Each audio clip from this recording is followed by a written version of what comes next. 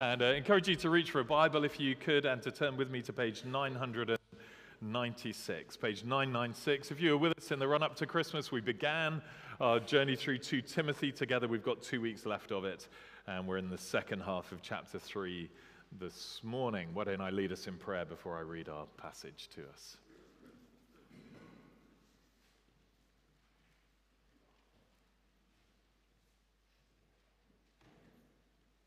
Thank you, Father, that salvation is indeed through faith in Jesus Christ, and that the Scriptures are able to make us wise for salvation. We pray, therefore, that you would open our minds and our hearts to receive your word this morning, that we might know you, that you might work in us, and that you might teach us and train us and correct us in any way that we need, and that we might know the hope that is found in Jesus alone, the one who abolished death and brought life and immortality to light through his gospel. And so we pray for the help of your Spirit in Jesus' name. Amen. And let me read to us then from 2 Timothy chapter 3 and starting at verse 10. Paul's just been talking about people, if you weren't here, who have a form of godliness, verse 5, but deny its power. They're in the church, but they've departed from the truth. And he says, verse 10, to Timothy, you, however, have followed my teaching, my conduct, my aim in life, my faith, my patience, my love, my steadfastness, my persecutions and sufferings that happened to me at Antioch, at Iconium, and at Lystra, which persecutions I endured, yet from them all the Lord rescued me.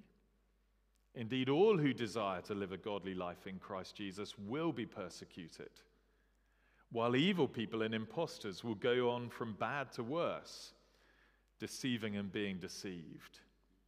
But as for you, continue in what you have learned and have firmly believed, knowing from whom you learned it, and how from childhood you've been acquainted with the sacred writings, which are able to make you wise for salvation through faith in Christ Jesus. All Scripture is breathed out by God and profitable for teaching, for reproof, for correction, and for training in righteousness, that the man of God may be complete, equipped for every good work. Can I ask you to hold that open in front of you? There's also an outline on the back of the notice sheet, as there usually is. If you weren't here, when we were looking at 2 Timothy before Christmas, we realized that Timothy himself, as a guy who's a church leader in Ephesus, was at something of a crossroads in his life. His spiritual mentor had been Paul. Paul was at the end of his life, at the end of his ministry as well. And Timothy was expected to be taking the baton on from Paul and continuing the work that he'd been doing. But through no fault of Paul's, the situation that Timothy was inheriting was pretty dire. There was persecution hitting the church from outside, and within the church, there were some very popular false teachers who had departed from the truth of God's word, but had a big following around them. As a result, Timothy at this stage is feeling pretty isolated, as you can imagine, and he's at least tempted to chuck in the towel himself. And this letter is Paul's final charge to him. He's got 3 pages to remind him of the power of the gospel that's been entrusted to him, and to try and motivate him to keep teaching it and keep preaching it faithfully. And we saw 3 main lines of application from this letter written by an apostle to a church leader 2,000 years ago to us today. One, if you're a church leader, it's pretty obvious. This is telling us the way in which we should go, encouraging us to keep doing the same job that Timothy was being given to do. For us as churches, it sets out the ministry that congregations should seek and encourage and pray for and make sure that their ministers are giving them. And then as individual Christians as well, because every Christian is not just a disciple, but a disciple maker. This is the kind of ministry we're meant to imitate in our own context, our own households, among our friends and neighbors as well. And just like Timothy, anyone who's living for Jesus and trying to serve him in this kind of way will face a temptation to be ashamed. Paul says to Timothy, one of the best trained, one of the most courageous gospel workers that we know of from the first century, in chapter 1, verse 8, don't be ashamed of the testimony about our Lord, nor of me, his prisoner, but share in suffering for the gospel by the power of God. There will be a temptation to what I refer to as moral cowardice in the heart of each one of us. A reluctance to take a principled stand for Jesus because we're afraid of the disapproval of the people around us. And this morning, Paul says very simply to Timothy and to us, continue. Do you see that in verse 14 of chapter 3? It's maybe one of the key verses in the book. Continue in what you've learned and have firmly believed. That's our big application. Don't quit. Continue.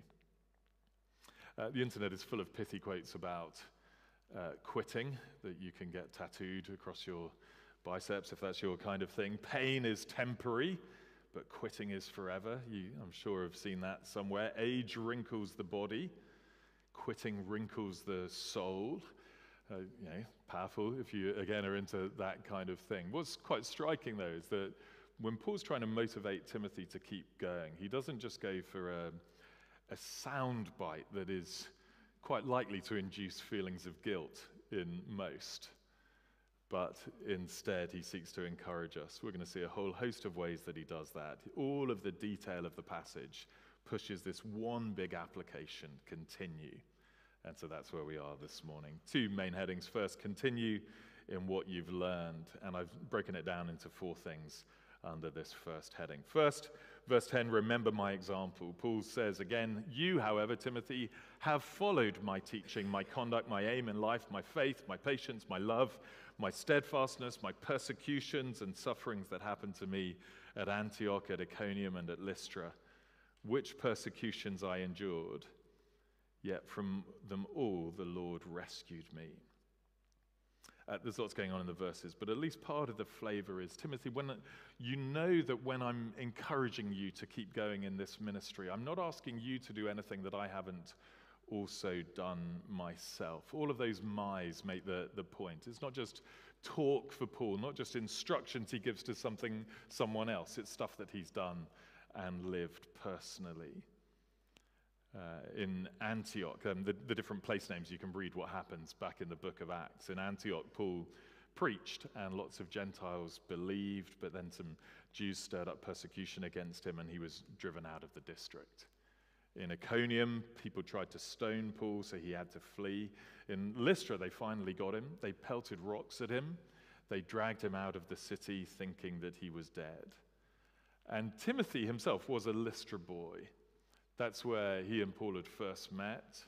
And so Paul's reminding him of their long friendship. And he's saying, you know that from the very first day we met, my life has been marked by persecutions, but also consistent, patient endurance in the face of all of that pain. And you know, too, at the end of verse 12, how good God has been to me. He's rescued me from all of these trials. I'm here to tell the tale. And Paul knows that one day he's going to face a trial that he's not going to be rescued from, but in a different sense he is. If you glance on to chapter 4, verse 18, he says, the Lord will rescue me, same word, from every evil deed and bring me safely into his heavenly kingdom. And he's speaking about at the moment of his passing, of course. So this is the punch of what Paul's saying. Timothy, all around you there are people who are deserting the truth. Within the church there are people who are departing from authentic ministry.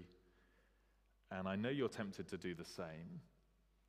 But if my example, if God's faithfulness to me has ever meant anything, don't quit. Keep going. Continue. And trust that just as God was faithful to me in my life, for as long as he wanted me here on earth, so he'll be faithful to you in life or in death. Second thing to remember the times.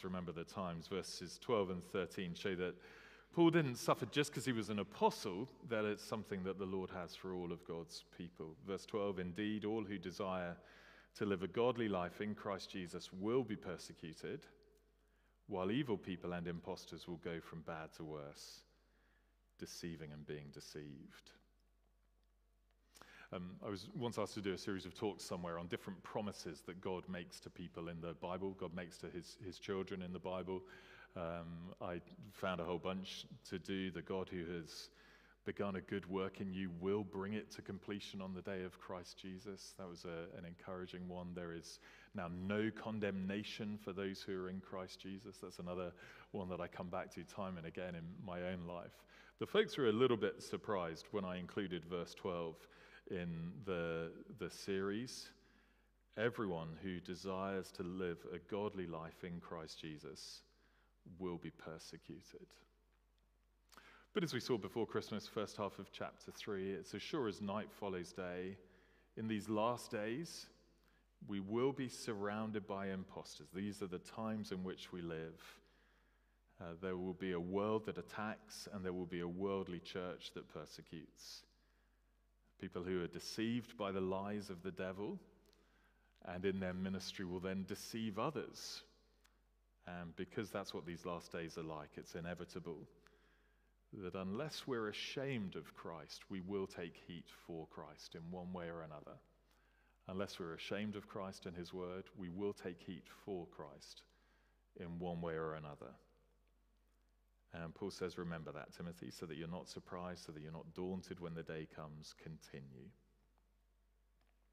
Third, a pretty personal one for Timothy, verse 14, again, remember your first teachers. As for you, continue in what you've learned and have firmly believed, knowing from whom you learned it, and how from childhood you've been acquainted with the sacred writings, which are able to make you wise for salvation through faith in Christ Jesus. Chapter 1 told us that Timothy's mum, Eunice, was a Christian.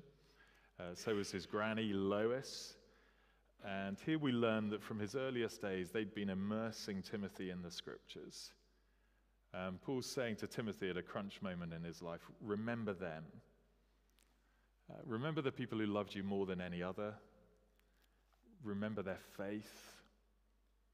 Remember the hours they'd have spent praying for you. Remember all of their instruction of you.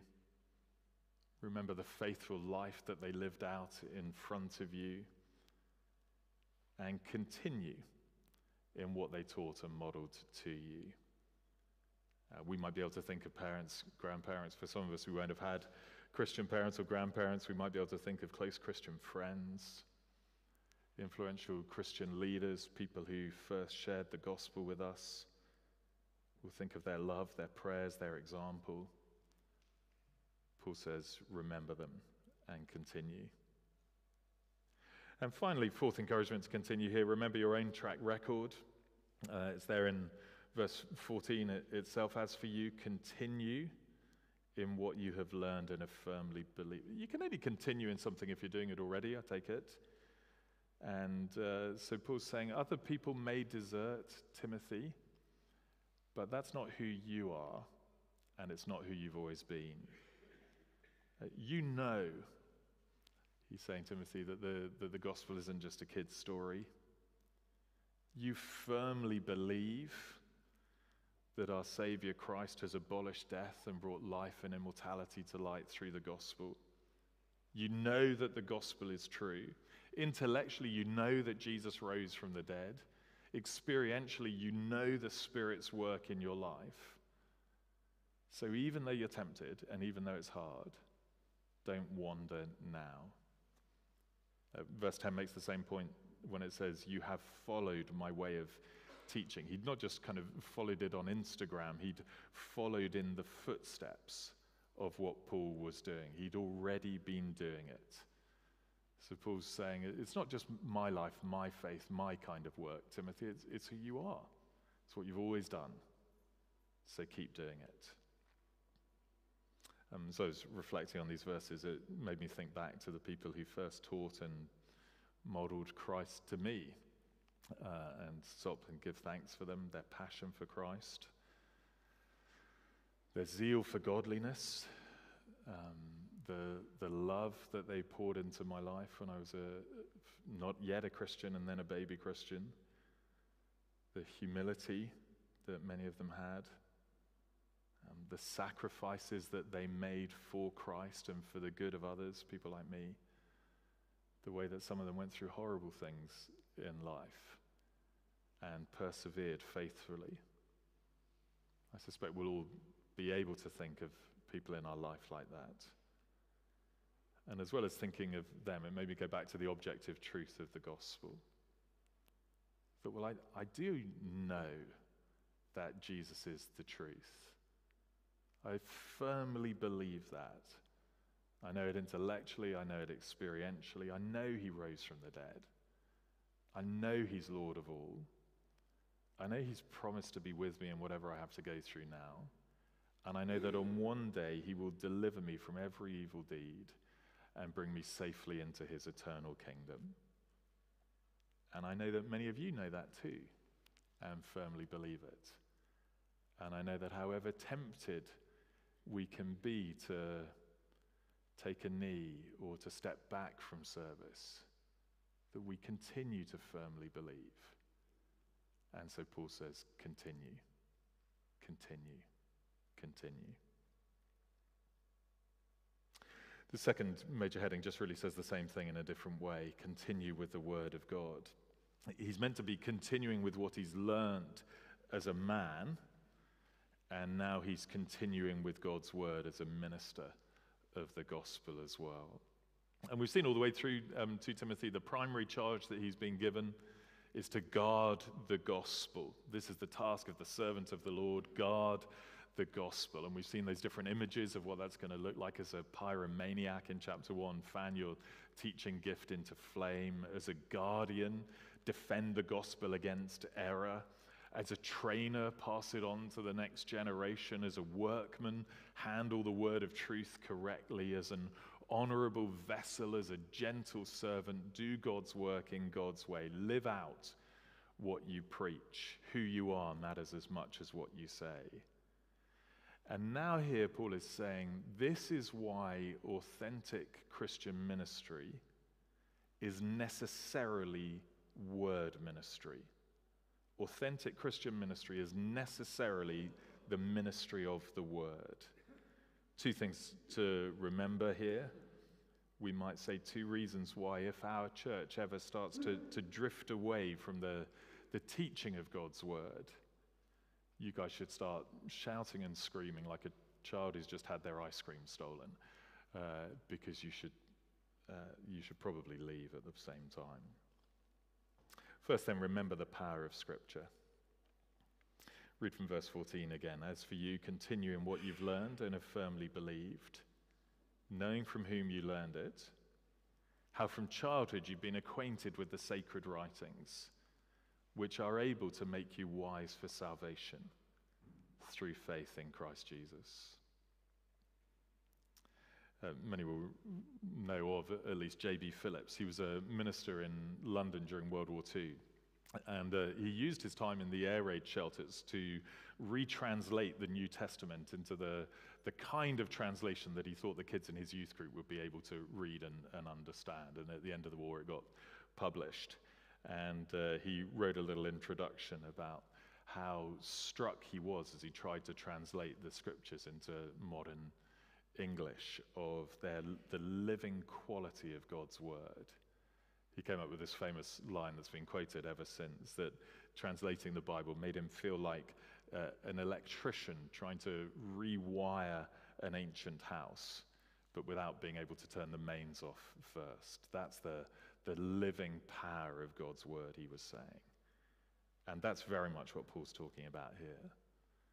I found a list online of you can find lots of these lists, the top 10 books in the history of the world. Click.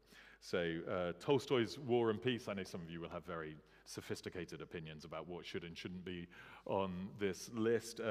Flaubert's Madame Bovary was on there, George Eliot's Middlemarch, I don't know what else you would have. Great books. You don't need to read them. I realize that will offend some of the literate among you, but you don't actually need to read them. They can't make you wise for salvation. No one but Jesus has destroyed death and brought life and immortality to light. And nowhere but the Bible lets us meet him in such a way that we know him authoritatively and are saved by him, come into relationship with God through him, and share in his risen life. But by nature, our minds and our hearts are darkened and futile. Our sin blinds us in such a way that we're incapable of knowing God. But then God works by his Spirit and through his word to give us minds and hearts that can receive Jesus as Lord. And so the scriptures make us wise for salvation. Only when they're received by faith, of course. Just hearing it doesn't change us unless we receive it. But they are God's appointed means to bring us back into relationship with him. And Paul says to Timothy, you know that. You've experienced that life-giving power in your own life. And you've seen God work through his scriptures to save other people. So why, Timothy, now would you even begin to contemplate for a second the idea that your ministry could head off in a different direction that departs from God's word?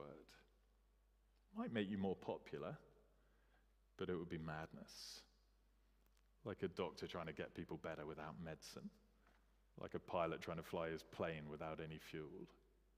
Why would you try and do that?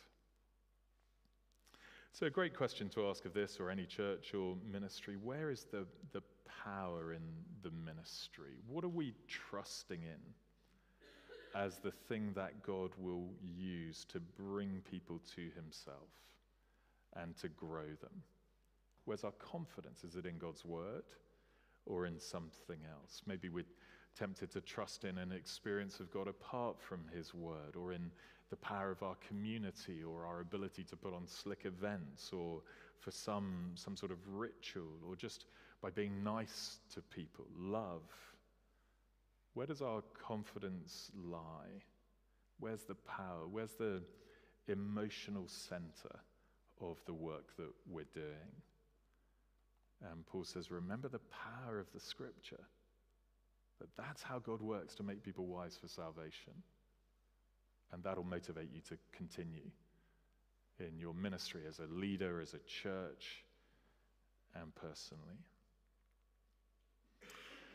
Finally, and I've gone as quickly as I could to get to 16 and 17 because they're such great verses, but they do just come at the end of the passage. They're just getting a few minutes of our time. Remember finally the sufficiency of the scripture. All scripture is breathed out by God and profitable for teaching, for reproof, for correction, and for training in righteousness, that the man of God may be thoroughly equipped for every good work. It's one of the great standalone texts of the New Testament, isn't it? I was encouraged to memorize it as a young Christian. I've heard countless talks on it, the divine inspiration, the supreme authority of the Bible. It's an incredible thought. I don't know if you've ever tried to do this. I remember being encouraged to try and do this when I was a baby Christian, to put your hand in front of your mouth and to try and speak out loud without any breath coming out. And you look a bit silly if you try, but it's impossible to do because your words are carried on your breath to the people who hear them. I'm sure there's a more scientific explanation of what's going on, but that's the way it works. The Bible exhaled, is what we're being told here, breathed out by God. So that the Bible is not just words written by people about God, even inspirational words written by people about God. It is God perfectly speaking to us about himself. And because God is the ultimate author of the Bible, it has to be the case that the Bible then has the supreme authority in all matters of faith and conduct. You can't have human reason or experience or even the authority of a leader or of the church as a community. They've all got their place, but they could never be in the driving seat or on the throne in a place above God in his word. And because God is flawless, every word that he says is flawless too. There's a necessary link between what you think of God and what you think of the Bible. If he is perfect, then his word is too. If you think his word isn't, then you're questioning whether he is. As true of all of that is, in the original context, these words weren't primarily there to teach us about the authority of the Bible, but more about the scripture's sufficiency. Paul was wanting to assure Timothy that in the Bible, God had already given him absolutely everything he needs to be able to continue in the ministry that God has given him to do. Even when you're in a situation where the church is facing persecution, serious persecution, and even when it's riddled with false teaching, and even when everybody else is abandoning the truth, still, the scriptures are everything you need to keep going faithfully. And in 16 and 17, 4 specific functions are listed. Can you just glance here at the end of 16? They come in 2 pairs. First 2 are about belief or creed. The last 2 about action or conduct. And each of them has a positive and a negative. So is there someone who needs to know God better? Take it that's all of us. It's through the Bible that God teaches them. Is there someone who's doctrinally a bit waffy or in error? Well, the Bible will be the way that God reproves them. Has someone morally gone astray? The Bible will correct them. Do they want to grow in righteousness?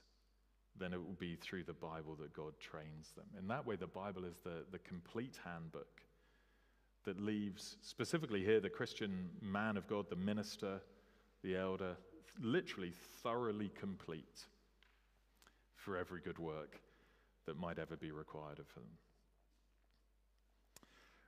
When I chat with younger and future ministers about the kind of issues that they're going to face in their work, the list can feel pretty intimidating for all of us. You say, well, you go to a new church, and within days you'll meet people who are very discouraged in their faith, or who are even almost paralyzed by doubt. You'll meet people who are sick and who are dying. You'll meet the bereaved, the anxious, the depressed. You'll meet people who are seeking wisdom and guidance. You'll meet people stuck in a pattern of sin. There'll be people with pretty horrible issues at work or in their families or in relationships. You'll meet people who are on the verge of falling away from the faith. There'll be people facing opposition for their faith, persecution. That's just a few of the things that you're going to meet in your first couple of weeks. And my own experience has been that the deeper and the more intractable the kind of the theology stuff or the pastoral problems that I've faced in my ministry, the more I've been grateful for the truth of this verse and the more I've experienced its reality.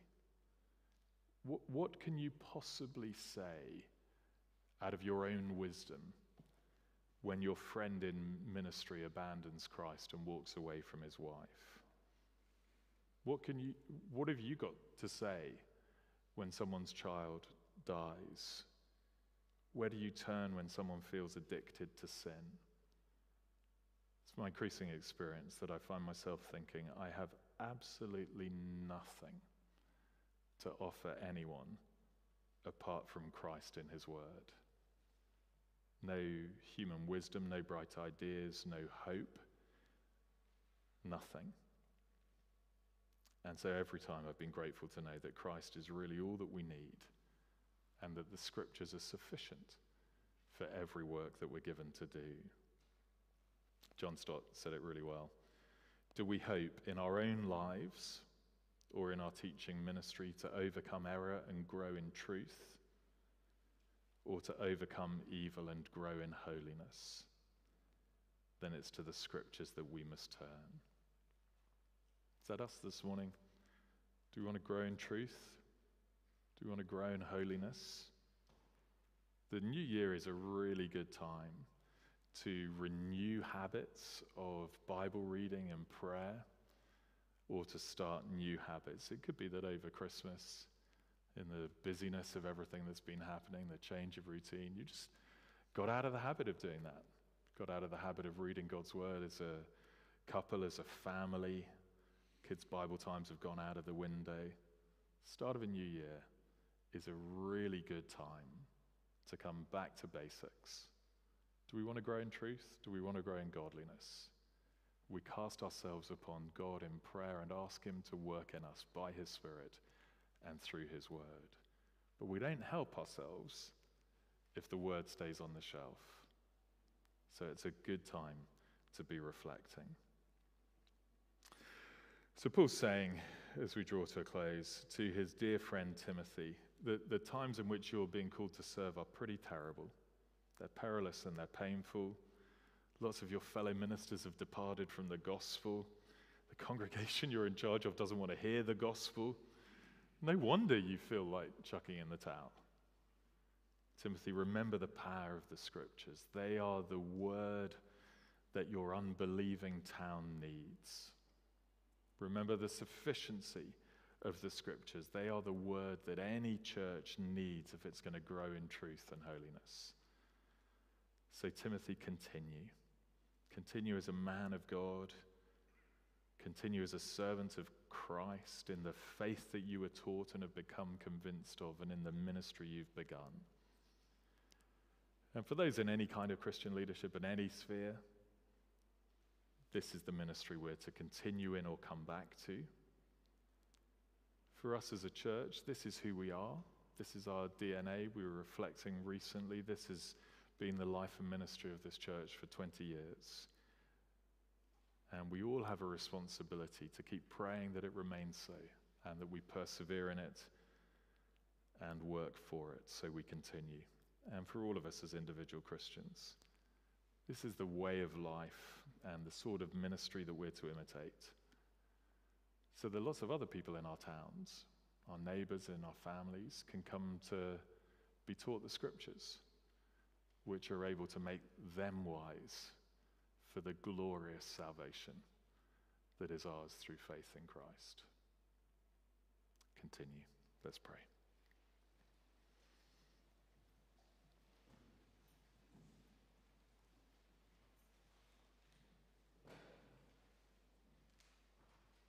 Almighty God, we do know and have firmly believed in the Lord Jesus Christ.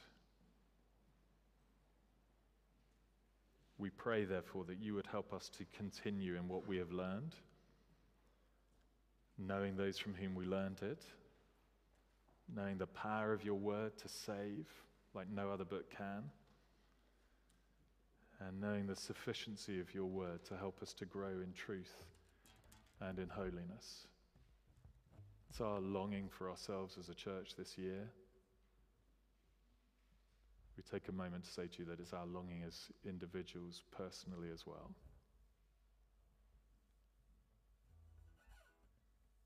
And so we pray, Father, for your help, that amidst the busyness of life and competing priorities and hearts that are prone to wander, that you would keep us reading and delighting in and receiving with faith and obedience the scriptures, your holy word to us in the Bible. And we pray it in Jesus' name. Amen. Why don't we